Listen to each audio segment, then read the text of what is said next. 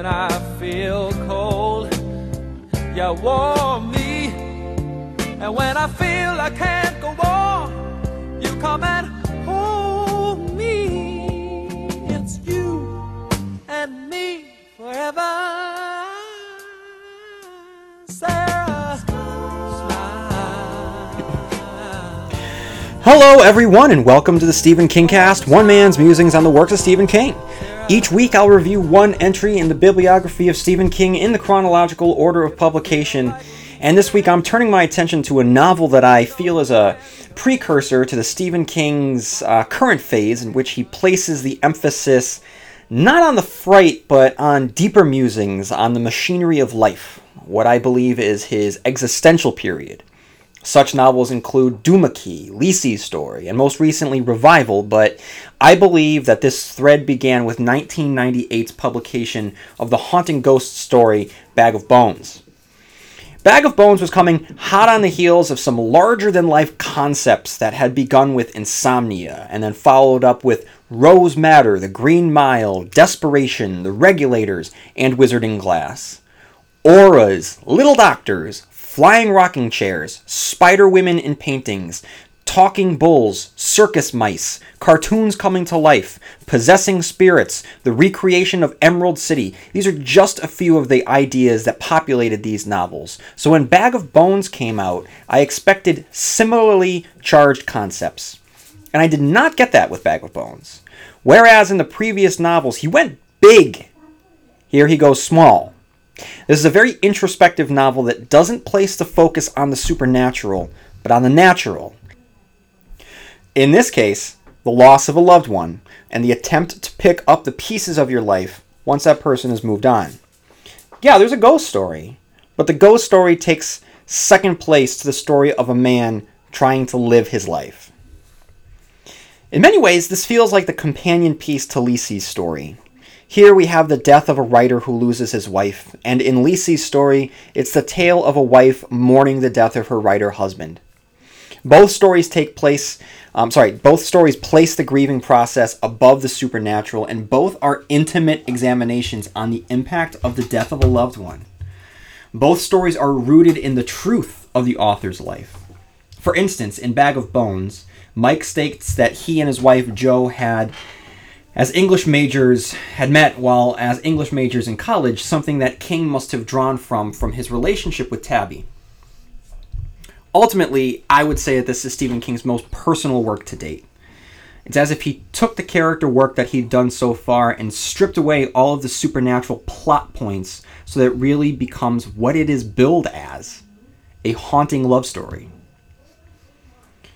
So, the first 100 pages alone, it's just a well-written masterclass of tone through character. Not much happens, and that's not a complaint.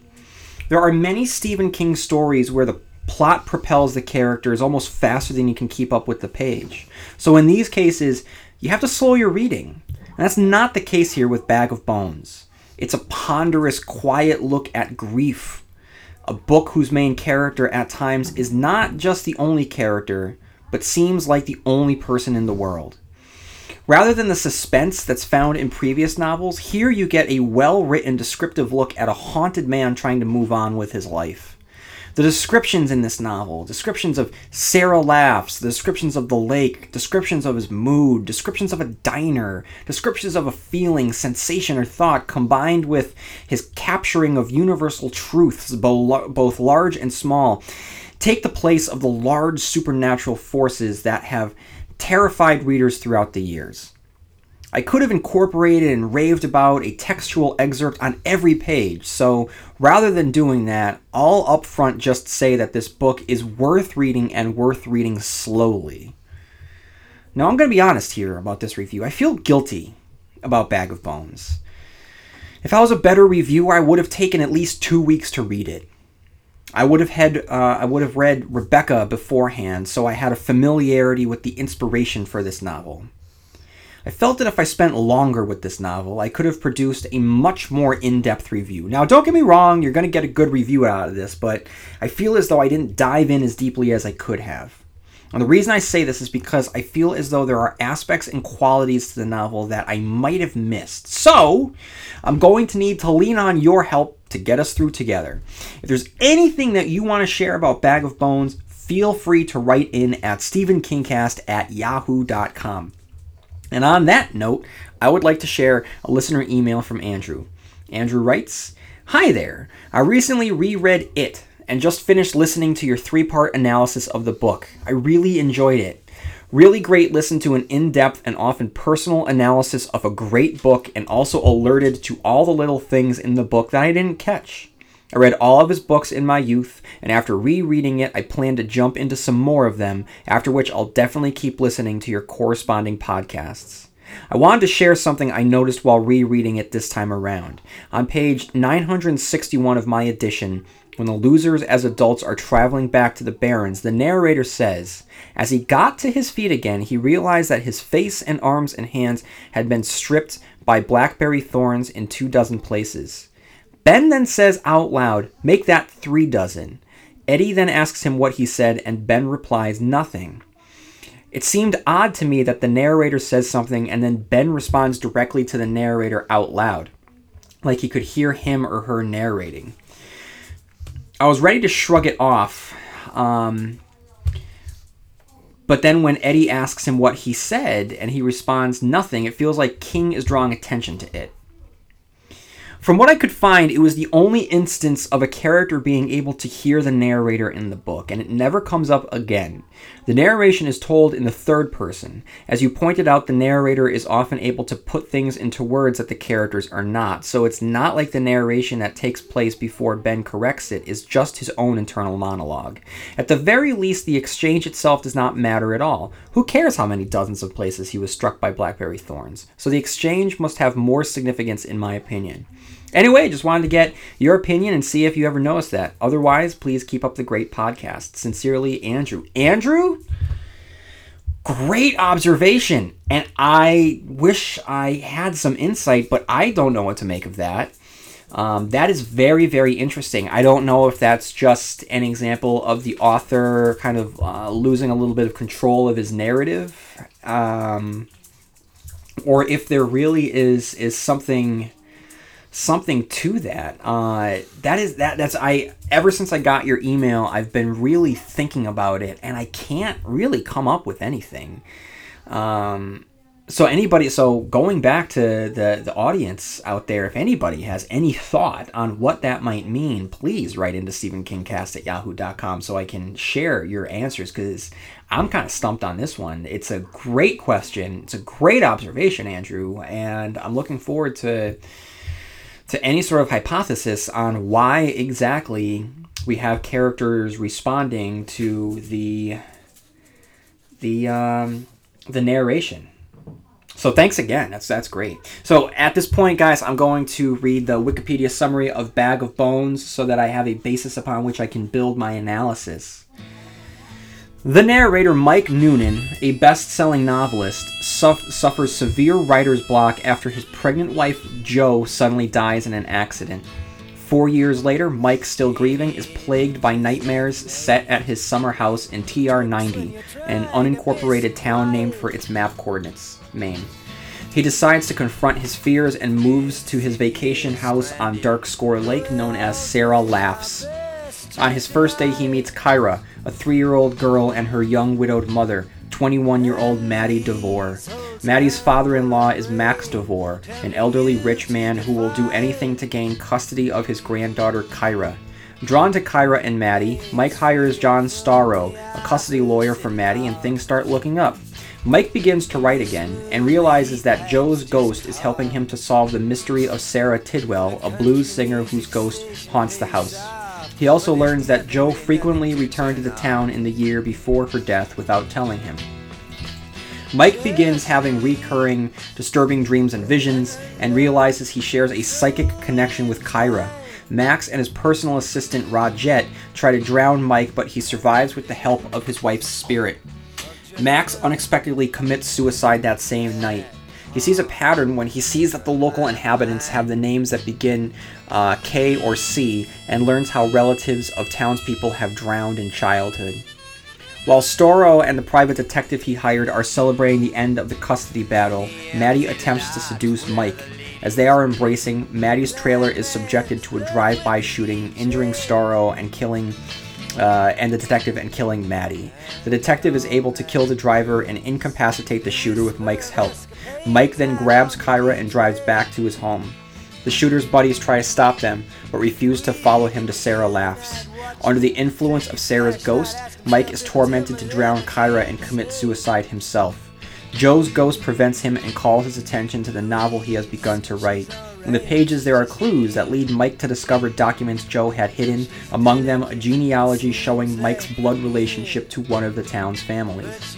Several families whose origin lay within the town had a firstborn children with the K names who were all murdered. Kyra, as a descendant of Max Devore, is scheduled to be the next to die. The genealogy also shows that Mike and Joe's child would have been the next firstborn child with a K name in the family line.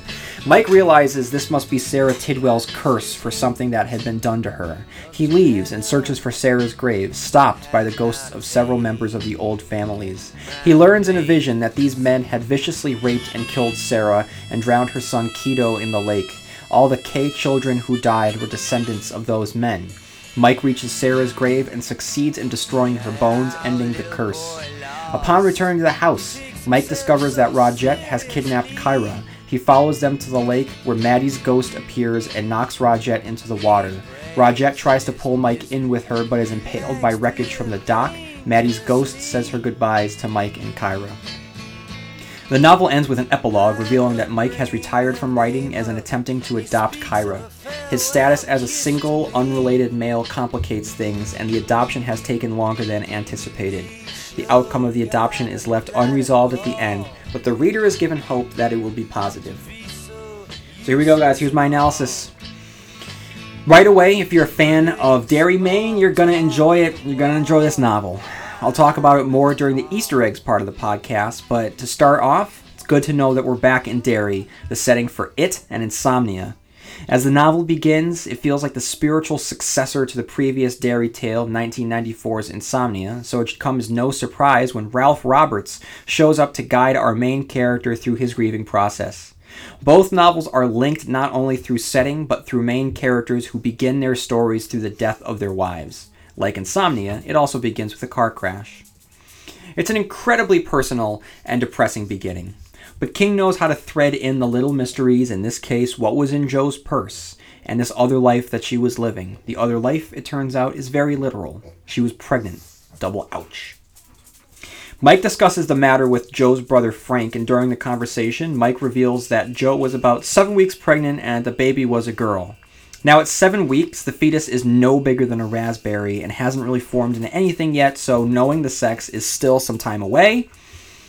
For a novel that's inspired by the early 20th century novel Rebecca, it should come as no surprise that this era of literature is going to manifest itself into the narrative. First, when Mike finally acknowledges that his wife is dead by remembering an academic conversation about a 20th century British writer. It's authentic for anyone that ever had any dealing with literary analysis, but man, it seems so stuffy. Still, the fact that it hits him so unexpectedly out of the blue is something that feels accurate. The novel might have begun about the death of Mike's wife, but it's clear that King has much to say about writing as he does about death. In fact, actually more to say about writing. So the dozens of pages that follow, he makes the effort to show how much of Joe was a part of Mike's writing process, to show us the devastation when he suffers writer's block. It's all well written, but as I've stated before about writers and writing about writing, it might be insightful, but it's not exactly thrilling. That isn't to say this novel is supposed to be thrilling, by the way. It's ponderous, and it's supposed to be ponderous. It's skillfully ponderous, an example of the author's intent fully realized. It's a great window into the mind of a writer, but anyone that's looking for a thrilling ride, you're going to need to look elsewhere. Now, I'm going to get to the writer as protagonist of King's writing later on, but for now, I'll say this.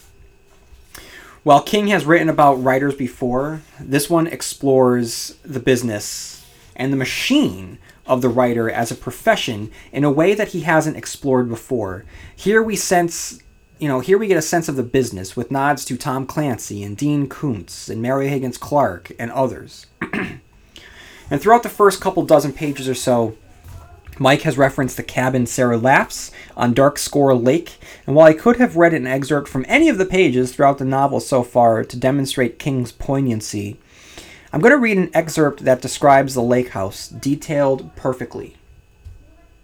The lane is a 2-mile loop through the woods with ends opening onto Route 68. It has a number at either end, lane 42 if it matters, in case you have to call in a fire, but no name. Nor did Joe and I ever give it one, not even between ourselves. It is narrow, really just a double rut with timothy and witch grass growing on the crown. When you drive in, you can hear that grass whispering like low voices against the undercarriage of your car or truck. I don't drive in the dreams, though. I never drive. In those dreams, I walk.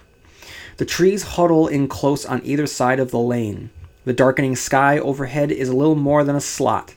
Soon I will be able to see the first peeping stars. Sunset is past. Crickets chirr. Loons cry on the lake. Small things, chipmunks probably, or the occasional squirrel, rustle in the woods. Now I come to a dirt driveway sloping down the hill on my right. It is our driveway, marked with a little wooden sign which reads, Sarah Laughs. I stand at the head of it, but I don't go down. Below is the lodge. It's all logs and added on wings, with a deck jutting out behind. 14 rooms in all, a ridiculous number of rooms. It should look ugly and awkward, but somehow it does not. There is a brave dowager quality to Sarah, the look of a lady pressing resolutely on toward her 100th year, still taking pretty good strides in spite of her arthritic hips and gimpy old knees. The central section is the oldest, dating back to 1900 or so. Other sections were added in the 30s, 40s, and 60s. Once it was a hunting lodge. For a brief period in the early 70s, it was a home to a small commune of transcendental hippies. These were lease or rental deals. The owners from the late 40s until 1984 were the Hingermans, Darren and Marie, then Marie alone when Darren died in 1971. The only visible addition from our period of ownership is the tiny DSS dish mounted on the central roof peak. That was Joanna's idea, and she never really got a chance to enjoy it. Beyond the house, the lake glimmers in the afterglow of sunset. The driveway I see is carpeted with brown pine needles and littered with fallen branches. The bushes, which grow on either side of it, have run wild, reaching out to one another like lovers across the narrowed gap which separates them. If you brought a car down here, the branches would scrape and squeal unpleasantly against its sides. Below, I see there's moss growing on the logs of the main house, and 3 large sunflowers with faces like searchlights have grown up through the boards of the little driveway side stoop.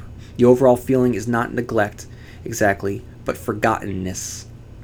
There is a breath of breeze, and its coldness on my skin makes me realize that I've been sweating. I can smell pine, a smell which is both sour and clean at the same time, and the faint but somehow tremendous smell of the lake. Dark Score is one of the cleanest, deepest lakes in Maine. It was bigger until the late 30s, Marie Hingerman told us. That was when Western Maine Electric, working hand in hand with the mills and paper operations around Rumford, had gotten state approval to dam the Jessa River. Marie also showed us some charming photographs of white-frocked ladies and vested gentlemen in canoes.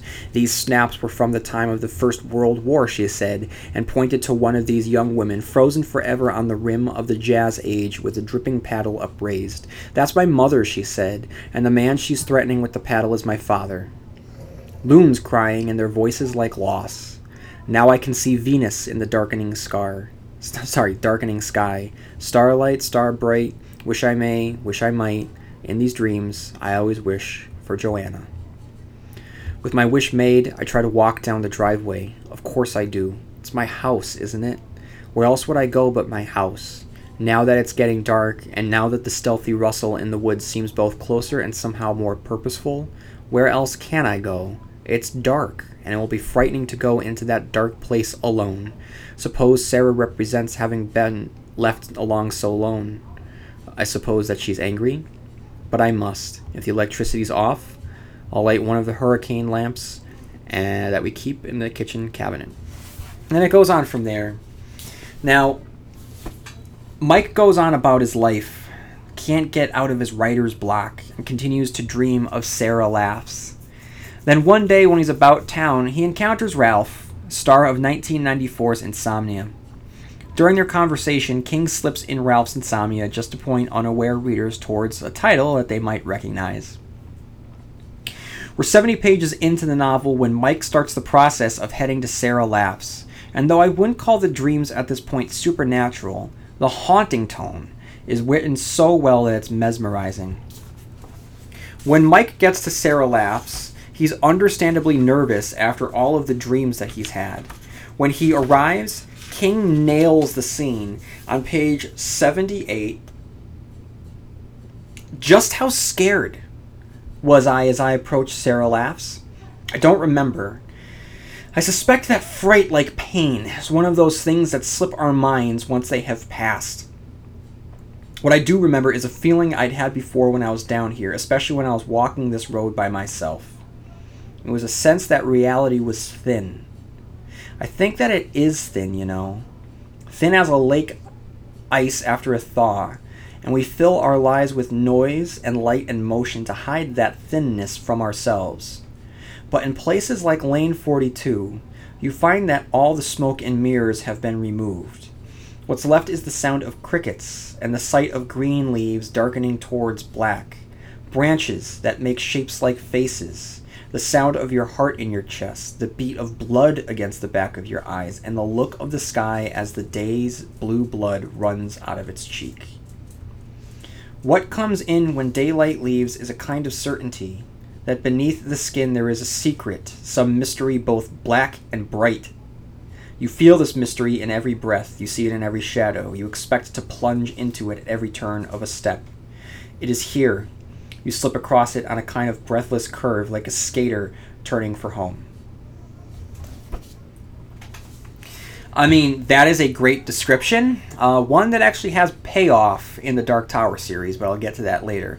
But otherwise, it's a beautiful scene, culminating with Mike looking up at the deepening sky and spotting the first star to blink in the night and asking it for help. Mike continues to test reality around him, anticipating the moment where his dream comes true and his dead wife comes rushing at him from the shadows. This, of course, does not happen, but King has effectively placed us in Mike's perspective. We're in his head, so the anxiety is unbearable. When he does enter Sarah Laughs, he isn't attacked by a ghost, but that doesn't mean that he doesn't encounter a ghost. As soon as he enters, in the darkness, he hears the crying sobs of a child. Now, this isn't a zombie lurching from the darkness. This is not a vampire or some clown monster. It's a child's cry. It's just a sound that you shouldn't hear in the darkness of your own home. It's not a horrific moment, but it is a terrifying one. It's something straight out of a gothic ghost story.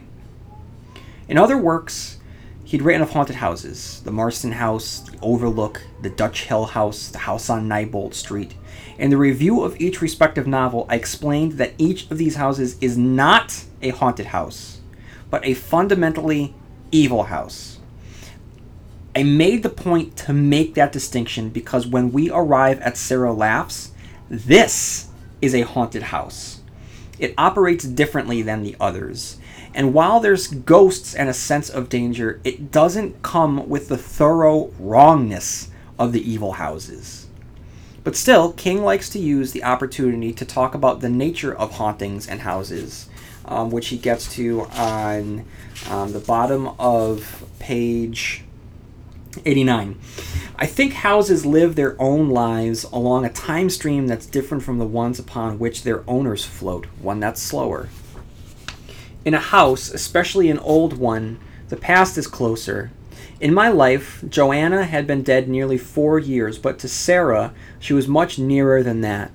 It wasn't until I was actually inside, with all of the lights on and the flash returned to its spot on the bookshelf, that I realized how much I had been dreading my arrival, of having my grief reawakened by signs of Joanna's interpreted life. A book with a corner turned down on the table at one end of the sofa, where Jo had liked to recline in her nightgown, reading and eating plums. The cardboard canister of Quaker oats which was all she ever wanted for breakfast. On a shelf in the pantry, her old green robe hung on the back of the bathroom door in the south wing, which Bill Dean still called the new wing, although it had been built before we ever saw Sarah Laughs. At just under 100 pages, Mike finally interacts with someone in a scene designed for us to stick through. It's not an anecdote or a flashback from Mike's perspective. It's still in Mike's perspective, but this scene feels different because it's going somewhere. There's a purpose to it, and that purpose is to introduce us to Maddie and Kyra. With their inclusion, the novel just came to life. And this isn't to say that the novel had been devoid of it leading up to this, but there had been a focus on death.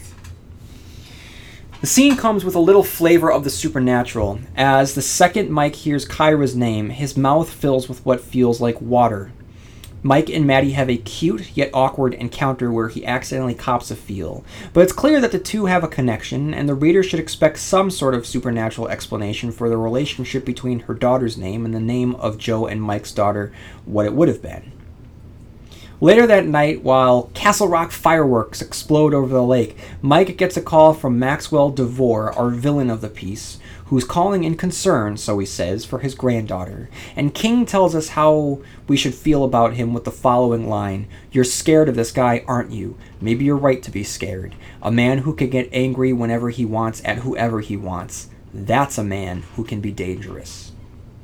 DeVore is certainly aggressive in our first encounter, and now Mike is stuck between the computer baron and the young mother. Later, King gives us more detail about Sarah Tidwell, the inspiration for Sarah Laughs.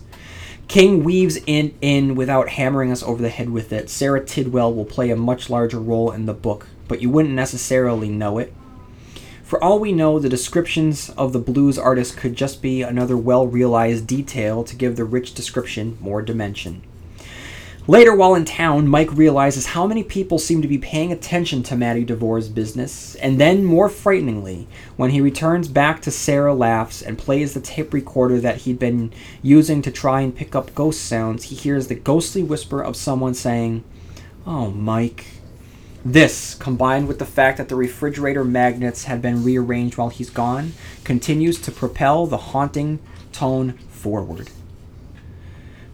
Now, I just used the word frighteningly, and that's not the right adverb, because what's occurring here isn't frightening. It's unsettling, but it's not as if the recording said, "Get out," or some other threat. It wasn't as if the magnets on the fridge were rearranged to spell red rum. There's no sense of danger here. Rather, it's just spooky. We know that King can do horror, but this is different. This is spooky. This is why people pay money to visit supposedly haunted hotels or houses. They want this type of non-threatening ghost experience. It's going to creep them out, but they want to be creeped out. There's a safety here. The fright comes from bumping against the inexplicable, but the inexplicable isn't out for your blood or soul. King is still working within his parameters, but he's approached the subject matter from a new angle. Anyway, back to the plot. When Bill, his caretaker, arrives back in town, Mike is finally able to talk to someone about Maddie that he trusts. From there, it's confirmed that she's a stigma within the town, due to her being in the crosshairs of the powerful Maxwell DeVore, who wants custody of Kyra. Through Bill, King is able to build up the danger of Max DeVore, who is described as villainous Howard Hughes. He relates a Citizen Kane-esque story of how a young Maxwell DeVore wanted to sled so badly he broke into a neighbor's shed to get it and didn't mind bleeding all the way down the hill.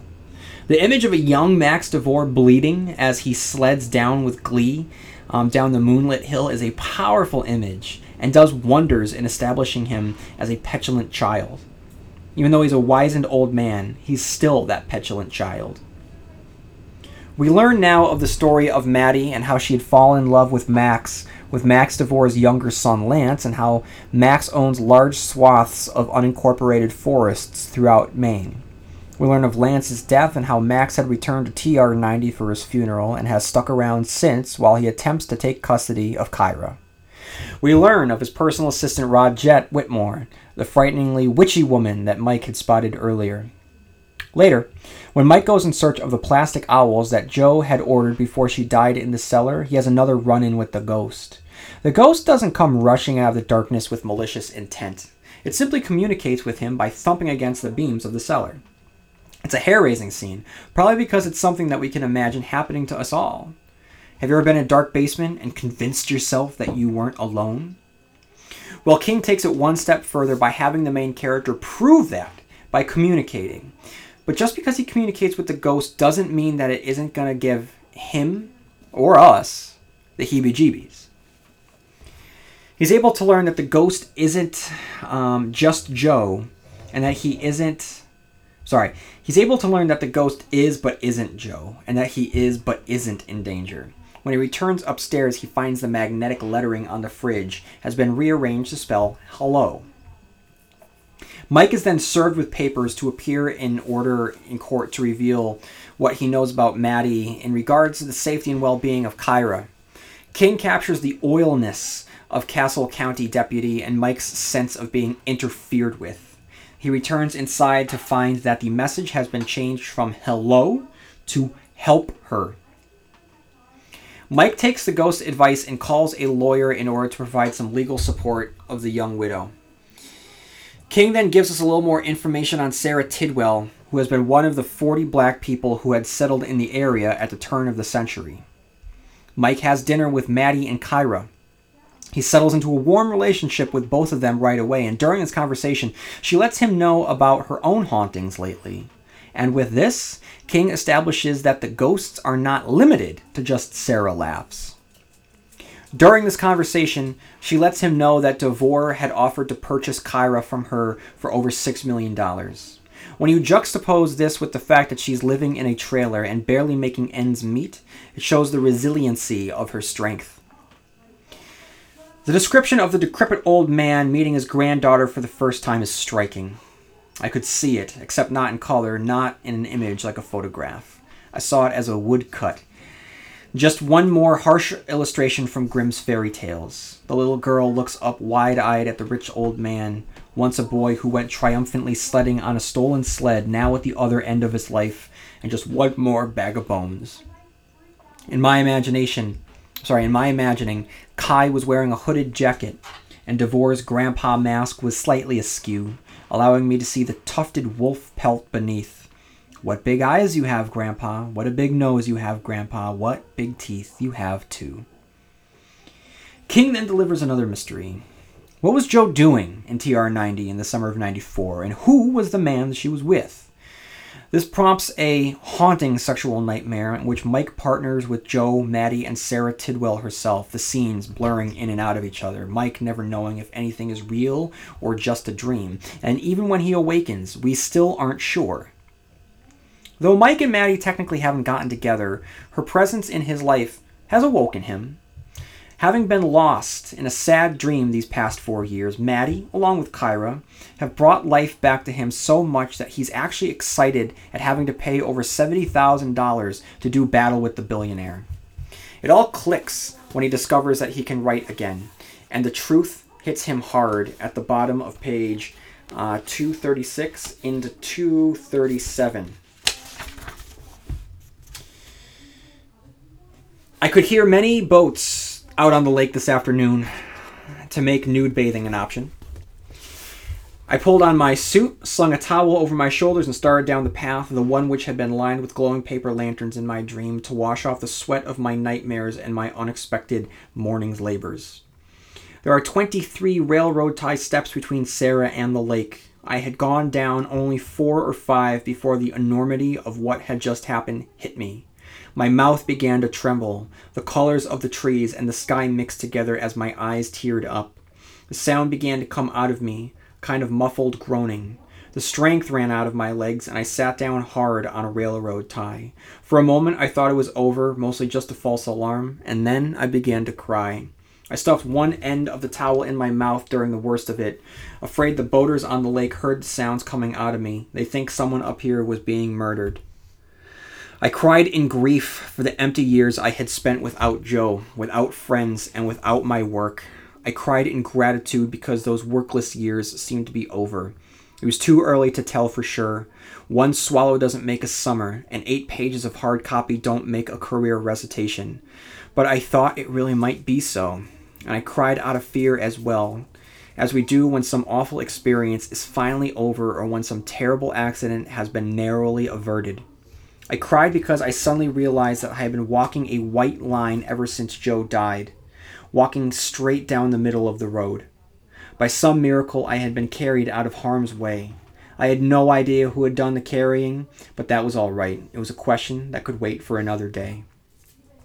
I cried it all out of me, and I went down to the lake and waded in.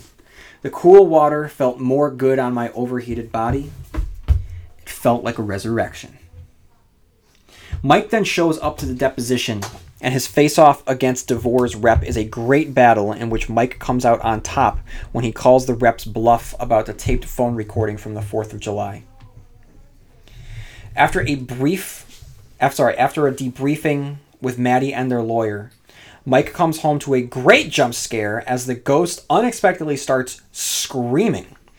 It's not hard to imagine this working wonders on the big screen, which isn't surprising because that moment of silence followed by a burst of frightening sound is something that made the producers of Paranormal Activity a lot of money. This, combined with a taste of lake water in his mouth and the fridge magnet spelling "I'm drown," we're starting to get a clearer picture of what's going on here. Later, Mike has an unfortunate conversation with the good Bill Dean, who at this point doesn't seem so good. When Mike asks him of the past, Bill isn't as forthcoming as we thought that he might be, and his dismissal of Sarah Tildwell and family and friends reveal a racist streak. The conversation between the two men is very tense, and when Mike point-blank asks him if Sarah Laughs is haunted, Bill matter-of-factly says, "Sarah Laughs has always been haunted, Mike. You stirred him up. Perhaps you should go back to Darren and let him settle. That might be the best thing." He paused, as if replaying this last to see if he agreed with it, then nodded. He nodded as slowly as he had turned. Yep, that might be the best idea. Mike continues to investigate the goings-on of Jo during the last year of her life to determine whether or not she had been having an affair, and learns that she had quit the boards on which she had served. He's convinced that the times she said that she had gone to meetings, she had been coming to Sarah Laughs. Now the question is why? At this point, we have the mystery of what's going to happen to Maddie and Kyra, the mystery of the haunting at Sarah Laughs, and the mystery of Jo's secret life. The first two mysteries are the mysteries that are probably the ones that are more interesting to the Stephen King reader that picked up the book expecting to be scared out of his or her pants. But make no mistake, it's the third mystery that's the most important one to both the story and Mike as a character. Mike returns to Sarah Laughs and has a powerful supernatural experience in which he experiences drowning again, and this time witnesses the drowning through the eyes of a child, watching himself drown on dry land as Mike. First, he is still reeling from the conversation with Bill, and then he's thrown through the loop by the overpowering supernatural presence, and at his most vulnerable, he's come upon by Maxwell DeVore himself. And this is the only confrontation that Max and Mike are going to have, and it's weird. It isn't apocalyptic, but King manages to demonstrate the raw power of this frail old man. Plus, it's a completely unexpected scene because of how Mike completely gets manhandled by the 85-year-old wheelchair-bound bully and his 70-something-year-old assistant. She punches him. She punches him, he whacks him with the cane. You would think that by sheer age, Mike would have the advantage, but King dismisses that in this scene. He's then tossed into the water, and as he trudges his way back to shore, DeVore keeps the pace, mocking him, and then Rajette Whitmore starts throwing rocks at him. Again, Mike is being completely dismantled by the two elderly creeps, and as ridiculous as it sounds, they nearly kill him when he's brained by a rock and almost drowns because of it. This is a great scene to make DeVore a monster. We'd known that he was already, but his threat was limited to a supporting character. King knows that in order for the conflict to really pop, DeVore needs to be a threat to our protagonist, and the scene does this in spades. He's saved only when the ghost of his wife gives him strength to paddle to the safety of the raft, beyond the range of Whitmore's throw. Later that night, once Mike gets back to Sarah Laughs, Mike realizes that he can't go to the police because of how the media will perceive his attack. The attack and the inner conflict that follows sheds a light on an interesting and disturbing aspect of society and is in keeping with Maddie's situation. In both cases, they are the victim, and the victim is being terrorized by a monster who is above the law and uses it to get what he wants. Two events then occur. Max offers a deal. If Mike accepts to stop asking questions about Devore, then Devore will agree to leave Maddie alone. Then, the next day, Mike finds out that Devore has killed himself. Mike then has a supernatural encounter when the letters of his fridge spell Carla Dean. He then realizes that there are at least 3 entities in Sarah Laughs: Joe, the crying boy, and a third entity that is not as benevolent as the other 2, possibly harmful. Later, Mike has lunch with Kyra and Maddie drops the bomb that something has been spelling words on the refrigerator using the magnetic letters that Mike had given them. Here's a part that strains credulity. Mike has functioned well within this ghost story. His choices have been logical. He hasn't outwardly denied the existence of ghosts, and when confronted with the supernatural, he's explored all possibilities, even going so far as to attempt to communicate with the ghosts, which he feels he shares his summer home with. Yet here, when the closest person he currently has in his life confirms that she too is experiencing this paranormal phenomenon, he doesn't mention his own experience. It just doesn't ring true to me. King opts instead, and understandably so, to increase the sexual tension between the two. Though they may not discuss the supernatural proceedings, they discuss the very natural proceeding of their attraction to one another. When Mike gets home, he calls Joe's brother and realizes that he's the man that had been spotted with Joe in TR during the baseball game. And then Frank then says that Joe had been afraid of Sarah Laughs, calling it dangerous.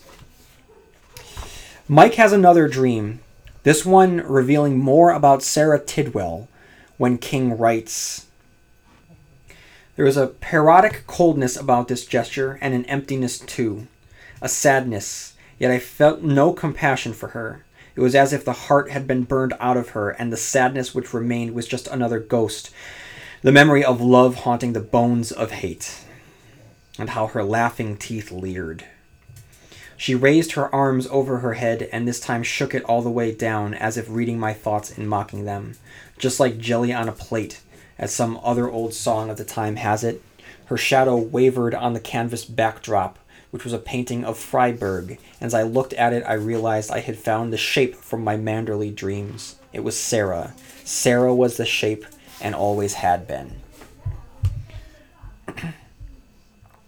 During the dream, he spots the grandparents of many of the TR-90 citizens, and Sarah even speaks to Mike, warning him to stay out of her way so she can finish her business. And when he awakens, the nightmare is not over, as we see on page 373. I sat on the bed, thought about dictating what I had just experienced into the memo scriber, then flopped back on the pillows instead. I was too tired.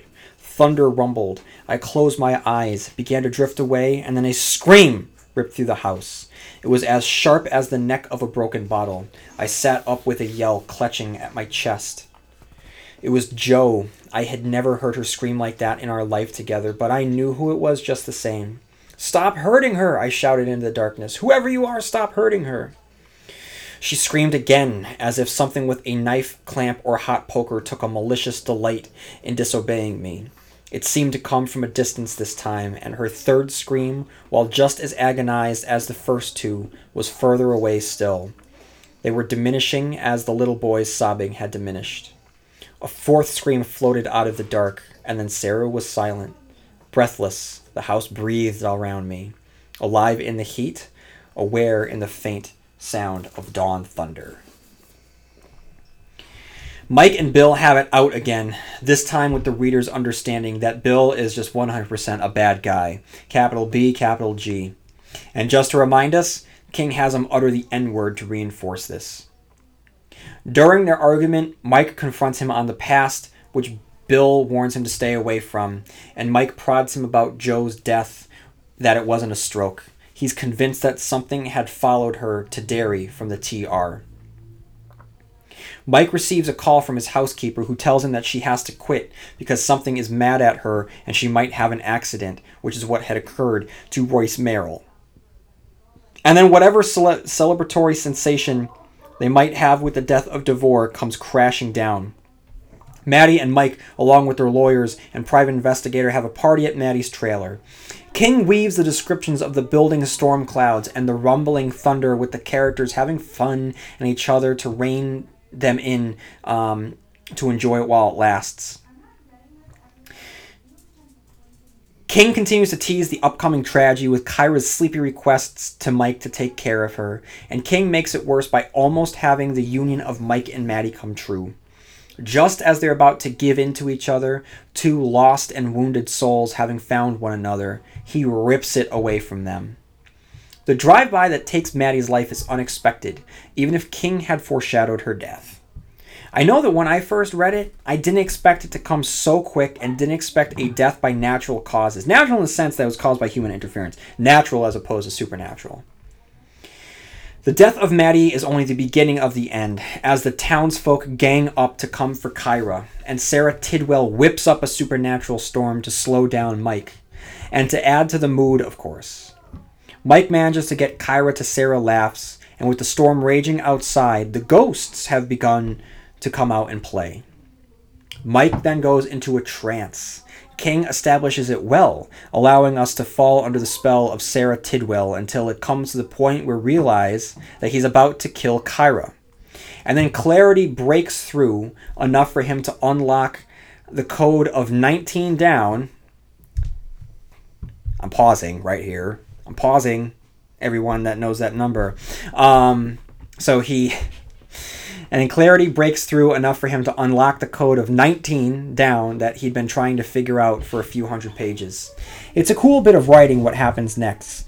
Mike goes to his manuscripts, flips to page 19, and when he plucks the first letter off of each line on the way down the page for 19 lines, it spells Owls Under Studio. It's a crazy ending. It's not necessarily original. I think that it's something that you've seen out of hundreds of ghost stories before. The protagonist races to uncover the clue or the artifact while the evil spirits try to stop him. The fabric of time is thin, and Mike slips into the past to witness the death of Carla Dean, Bill's wife. In a beautifully written but horrendous scene, Mike watches as Carla is drowned by her father while a forest fire rages all around the lake. And when he snaps back into the present, Mike unravels the mystery of it all and how he's related to the families that have begun so many years before. In the past, Mike witnesses the awful death of Sarah Tidwell and her son, while in the present, Joe does battle with a superpowered ghost Sarah as Mike unearths and dissolves the bones. Just when we think that he's finished, he returns to Sarah Laughs to discover that Kyra had been abducted by Rodgett Whitmore. A little bit later, everything is finished. The ghost of Maddie comes up from the depths. We take out Rodgett Whitmore, and the cycle is broken. He can move on with his life. He goes through the process of trying to heal himself and adopt Kai in the process. All right, guys, what I want to do now, I want to talk about Mike, because he's our guy for this book. So let's talk about what he means here. So despite the fact that the first-person perspective can tell us so much about a person, it can also hinder how much we really know about them. What if the narrator is bland or a liar? Thankfully, King manages to make Mike an actual character. And Joe's death is never just a plot point. It's a shroud that hangs over him for the entire novel. It's a part of him. Furthermore, we get great little insights about him with personal details like the one on page 11, I believe. So his brother-in-law is talking to him and wants him to know that he can always, just if they ever needs help, he just needs to ask. Okay, I said, respecting and appreciating the offer, also knowing I would do no such thing. I don't call people for help. It's not because of the way I was raised, at least I don't think so. It's the way I was made. Joanna once said if I was drowning at Darkscore Lake, where we have a summer home, I would die silently 50 feet out from the public beach rather than yell for help. It's not a question of love or affection. I can give those and I can take them. I feel pain like anyone else. I need to be touched and be touched. I need to touch and be touched. But if someone asks me, are you all right? I can't answer no. I can't say, help me. In restaurants, this description here just makes me think that in restaurants, most choking incidents, I read this somewhere, take place inside of the restrooms because people don't want to make a scene, right? So if they're choking on something, a lot of people just get up and walk into a restroom rather than standing up in the middle of a restaurant, clutching their necks, wanting to be saved. So this particular description about him, it feels very truthful. Through Mike, King explores the process of writing. Again, it's something that he's done before with his characters, whether it be Ben Mears in Salem's Lot, Jack Torrance in The Shining, Paul Sheldon in Misery, Thad Beaumont in The Dark Half, Mort Rainey in Secret Window, Secret Garden, Paul Edgecombe talks about it in The Green Mile, Bill Denbrough does it in It, Jim Gardner and Bobby Anderson do it in The Tommyknockers. Here we get very much a King analog, as we sometimes do, as Mike struggles financially with Joe by his side right before his novels begin to take off.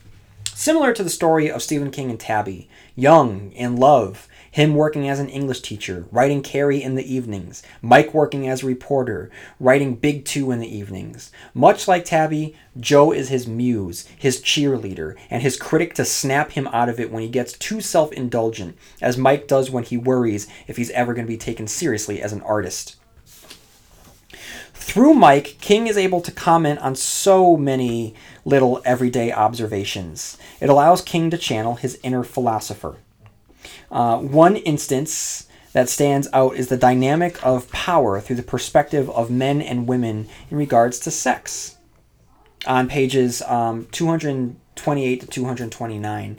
Now, it isn't essential to the plot, but it is interesting food for thought and gives us good insight into Mike's character. Or when he returns to Sarah Laughs after a football game, we get some good insight into his character. I stayed another inning, but by then the game was getting drunk. Divorce still hadn't shown, and I went back home the way I had come. I met one fisherman standing along out on the rock and two young people strolling along the street towards Warrington's, their hands linked. They said hi, and I hied them back. I felt lonely and content at the same time. I believe that that's a rare kind of happiness. After Mike is nearly murdered by DeVore and Whitmore, King is able to comment upon the cannibalistic nature between celebrities and the consumer. In 1998, the date of publication, which wasn't a long time ago, but it's one that is still eons away from the level of scrutiny that social media and Twitter have done for today's day and age. With that said, what King wrote in 98 is just as relevant then as it is today. More relevant today, I'd say. On page 304.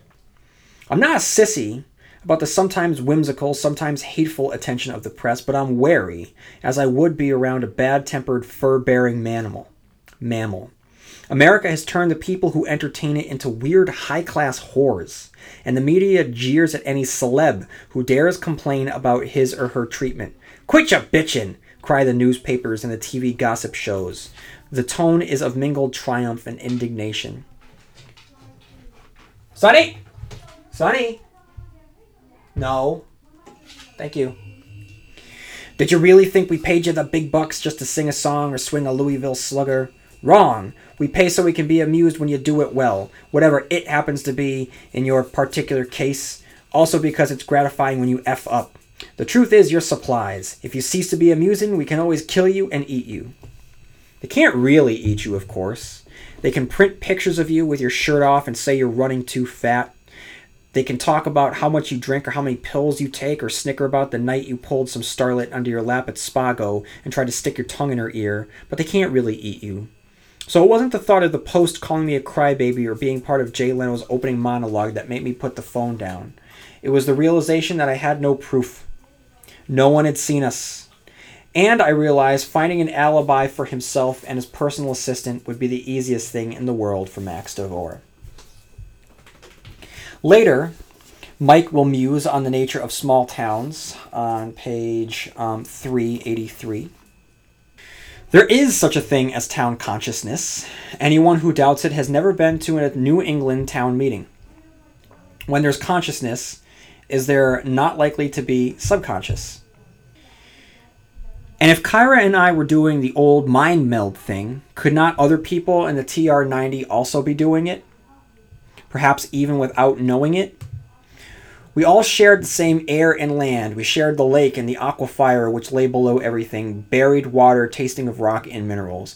We shared the street as well, that place where good pups and vile dogs could walk side by side. And then we have his examination on parties, on Stephen King's examination of parties that he gives us through Mike. In the cities, parties begin with greetings at the door, gathered in coats and those particular little air kisses. When exactly did that social oddity begin? In the country, they begin with chores. You fetch, you carry, you hunt for stuff like barbecue tongs and oven mitts. The hostess drafts a couple of men to move the picnic table, then decides it was actually better where it was and asks them to put it back. And at some point, you discover that you're having fun. So just like little observations like that just make this book feel so rich. It just makes it feel so, like I said before earlier in the review, just authentic. It's a very authentic feeling novel. Now I want to talk about The Outsider.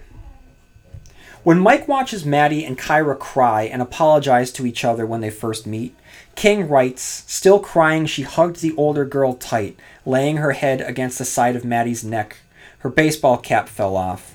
I picked it up, beginning to feel very much like an outsider here. Now, throughout the entire novel, Mike is the outsider. He's not quite a local, but he isn't a stranger. He's accepted by the residents, but he'll never be let in on the deep, dark secrets of TR-90.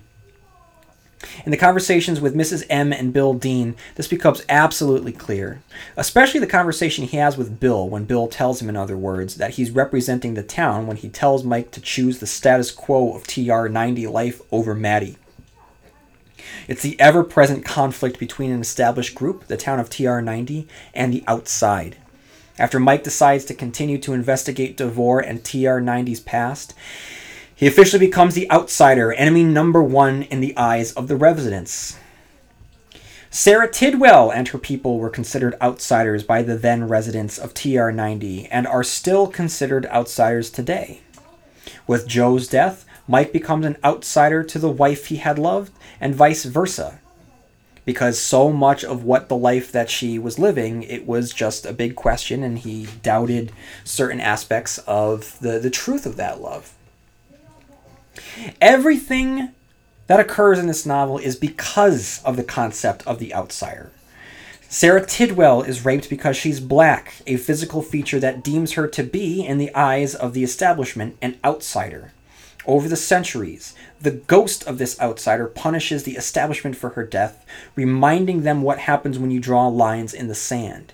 And in the conclusion of the novel, when her vengeful spirit tries to stop Mike, the ghost of Joe tells Mike that he has to hurry because she's let one of the outsiders in. Capitalized. Later, Mike gives an answer when it will return. It always does, I said, at the risk of sounding pompous. The outsider eventually comes back for all of this, doesn't it? Because we're all a bag of bones. And the outsider, Frank, the outsider wants what's in the bag. Okay, guys, so now I just want to go over the Stephen King-isms. The first of which is the writer as protagonist, which we've seen before from, like I said, Bill Denbrough, Jack Torrance, Jim Gardner, Bobby Anderson, the list goes on. Number 2, a character remembering their loved one by eating their chocolate. When Mike eats his wife's chocolate after she died and he bursts into tears, it's a similar scene to David Carver licking the leftover chocolate in the Milky Way when his friend Brian is in the hospital about to die in the pages of desperation. Number 3 is the loss of a family member. So we have seen this before in many works. Insomnia, Revival, Pet Sematary, Firestarter, Cujo. Number 4 is the dream. It's in every single Stephen King work, and that's the prophetic or nightmare dream. So Mike Noonan is the latest victim of this dream. Number 5 is it's almost 4A, but an injury in a dream translating to an injury in real life. Mike gets a cut in a dream and awakens to find the cut, proving that it was more than a dream. We've seen this before in Pet Sematary and Rose Madder. Number 6, fabric between worlds is thin. At one point, Mike thinks that the reality of Sarah Laughs is thin, and we've seen that again and again. In fact, there's a word for it, and that word is thinny, which we just experienced in Wizard and Glass. Race. Stephen King has always been a champion of racial equality, which we have seen through all of his works. Number 8 is music. Not only is King musing on racial tensions here, but he's also reflecting on the lasting power of music. Sarah Laughs is a blues musician, and King name drops Blind Lemon Jefferson and Robert Johnson. He explores the impact of music, which makes sense. He's always incorporated music into his stories to great effect. Some of his characters have been musicians, like Larry Underwood had been in The Stand and Jamie in Revival. By the way that music is treated here, as a plot point that allows King to lift it up to the light and examine it closely, it's very much in line with what he does with the character of Jamie. Number 9, the car. Mike meets Kyra and Maddie when he spots Kyra in the road, and at the deposition posits that she very easily could have been hit by a car. All right, guys. So this was published in September of 98. In June of 1999, Stephen King is going to wind up getting hit by a car, which will just, at that time, it's going to make all of the scenes with cars in his novels take on a very strange aspect, as if he has known about this on some level and has been trying to, warn himself. This will actually be discussed as a major plot point and thematic point in an upcoming series of novels, which I cannot wait to get to. But the car and the danger of a car is something that King has written about as far back in Carrie, when Carrie murdered her primary bullies by crashing their car. Number 10 is the fancy wheelchair. Max DeVore's tricked out wheelchair is not the first to be seen in a Stephen King work. The first, of course, was in the adaptation of Cycle of the Werewolf, the Corey Haim starring vehicle, Silver Bullet. Number 11 is Dear Heart, and I've never mentioned this Kingism before, but I should have a long time ago. This is King's go-to term of affection between loved ones, and I've never heard it ever used in real life, only in the pages of a Stephen King novel. Number 12, 19. Now, I already made a point to mention the number 19 in this review, but here's the deal. This number features prominently in the pages of The Dark Tower. It's a reference to the age that King was when he began writing The Gunslinger, and it's the date in which he was hit by the car in real life in June of 99. About 8 months before that crash, he introduces the world to 19 in the pages of Bag of Bones, as it's one of the clues that the ghosts are leaving for Mike. And number 13 is baseball. Maddie fell in love with Lance DeVore at the local softball game, and this is King allowing himself to write about his favorite sport in the whole wide world, baseball. It's very, very famously known that King is a huge Red Sox fan. And now it's time for our Easter eggs. Dark Score Lake. Dark Score Lake was mentioned in Gerald's Game. Number 2 is Derry, Maine. which was the setting of It, Insomnia, Fair Extension, Secret Window, Secret Garden. In my bonus episode in which I reviewed my experience with SK-Tours, I went into detail how during this tour, Derry, Maine, otherwise known as Bangor, Maine, comes to life. So when King describes Mike's neighborhood, if you take the tour, you know exactly where he's talking about. The bookstore, named here as Spread It Around, is based on a real-life bookstore owned by Stu, the SK tour guide. So when Mike says they do a very brisk business in my old paperbacks, it's King winking at the knowing audience. Number 3 is Ralph Roberts, who is the star of Insomnia, and he makes an appearance here. It was great to see Ralph again. Number 4 is Joe Weiser. The kindly pharmacist from Insomnia makes an appearance here. Noonan gives us an update telling us that he has since moved to Bangor. Number 5 is Bill Denbrough. Mike Noonan references his peer, the star of It. Castle Rock. Castle Rock is mentioned here. Number 7 is Royce Merrill. This is not the first Merrill that has popped up in a Stephen King book. The first was Ace, and the second was Reginald Pop Merrill. Number 8 is Inside View. King references Inside View, the tabloid magazine first seen in The Dead Zone, later again seen in The Night Flyer, and referenced in a number of Stephen King works. Number 19 is the Mellow Tiger. This is the local Castle Rock dive bar. Number 10 is the Micmacs. When Mike speaks to his house cleaner about whether or not Sarah Laughs has had any ghosts, she gives a great response. Not that I've ever seen, she said, matter as a fact as an accountant. But my ma said there are plenty down here. She said the whole lake is haunted by the Micmacs that lived here until they was driven out by General Wing. She goes on to give more examples, but the mention of the Micmacs is enough to make even a casual King fan smile. The Micmacs, of course, were the Indian tribe responsible for the Micmac burial ground whose soil eventually turned sour as seen in Pet Sematary. The Wendigo is mentioned as well, and King teases the greater mythology of the Micmacs with the boogeyman creature known as the Alamalagusum. Number 11 is Shawshank. Jared DeVore, the forefather of Maxwell DeVore, mentions Shawshank. And then we also have Juniper Hill. Mike is worried that he's gone crazy and is bound for Juniper Hill. Number 13 is Norris Ridgwick. He is now the Castle Rock sheriff who arrives after the events of the final evening. Number 14 is Alan Pangborn and Polly Chalmers.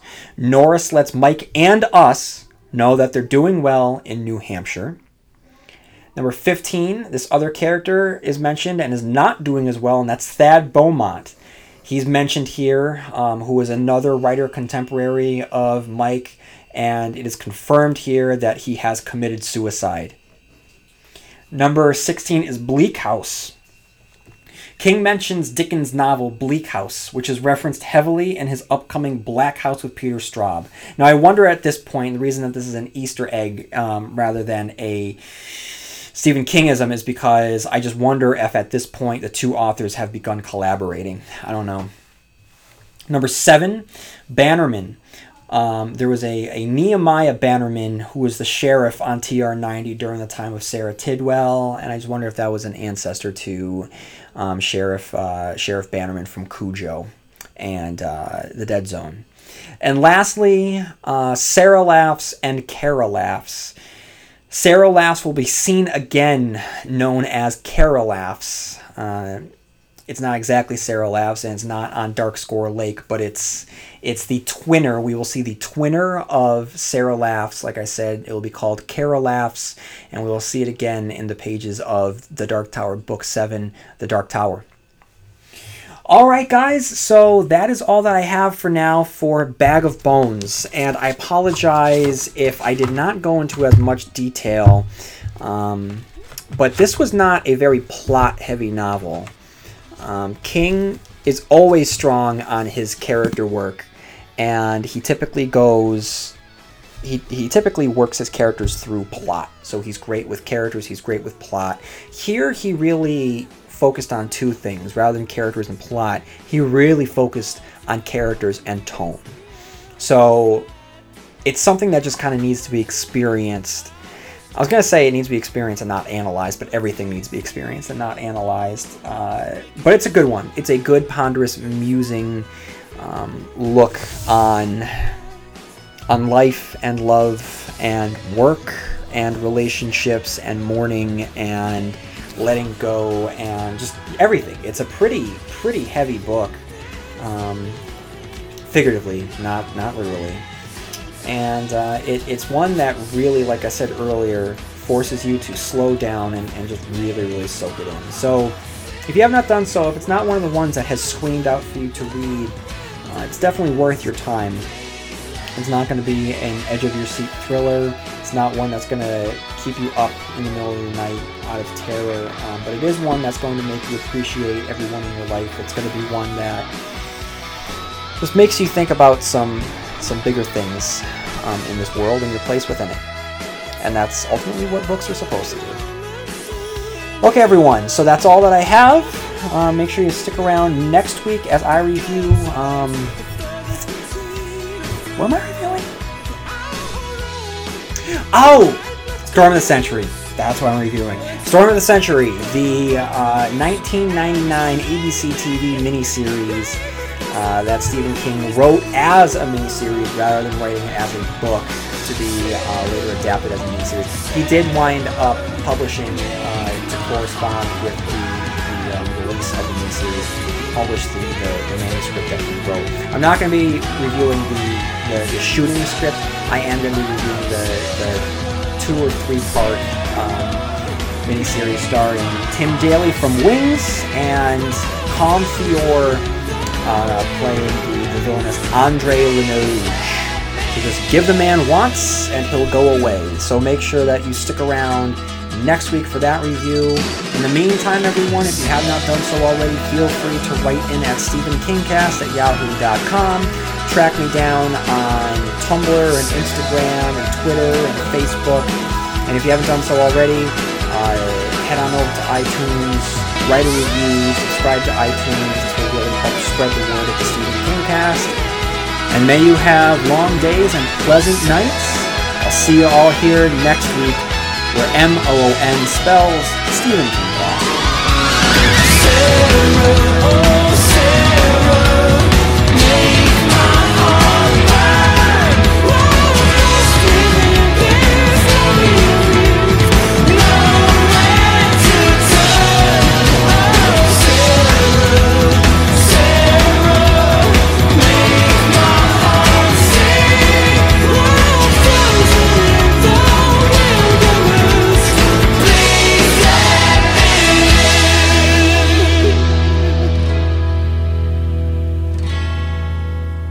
Well,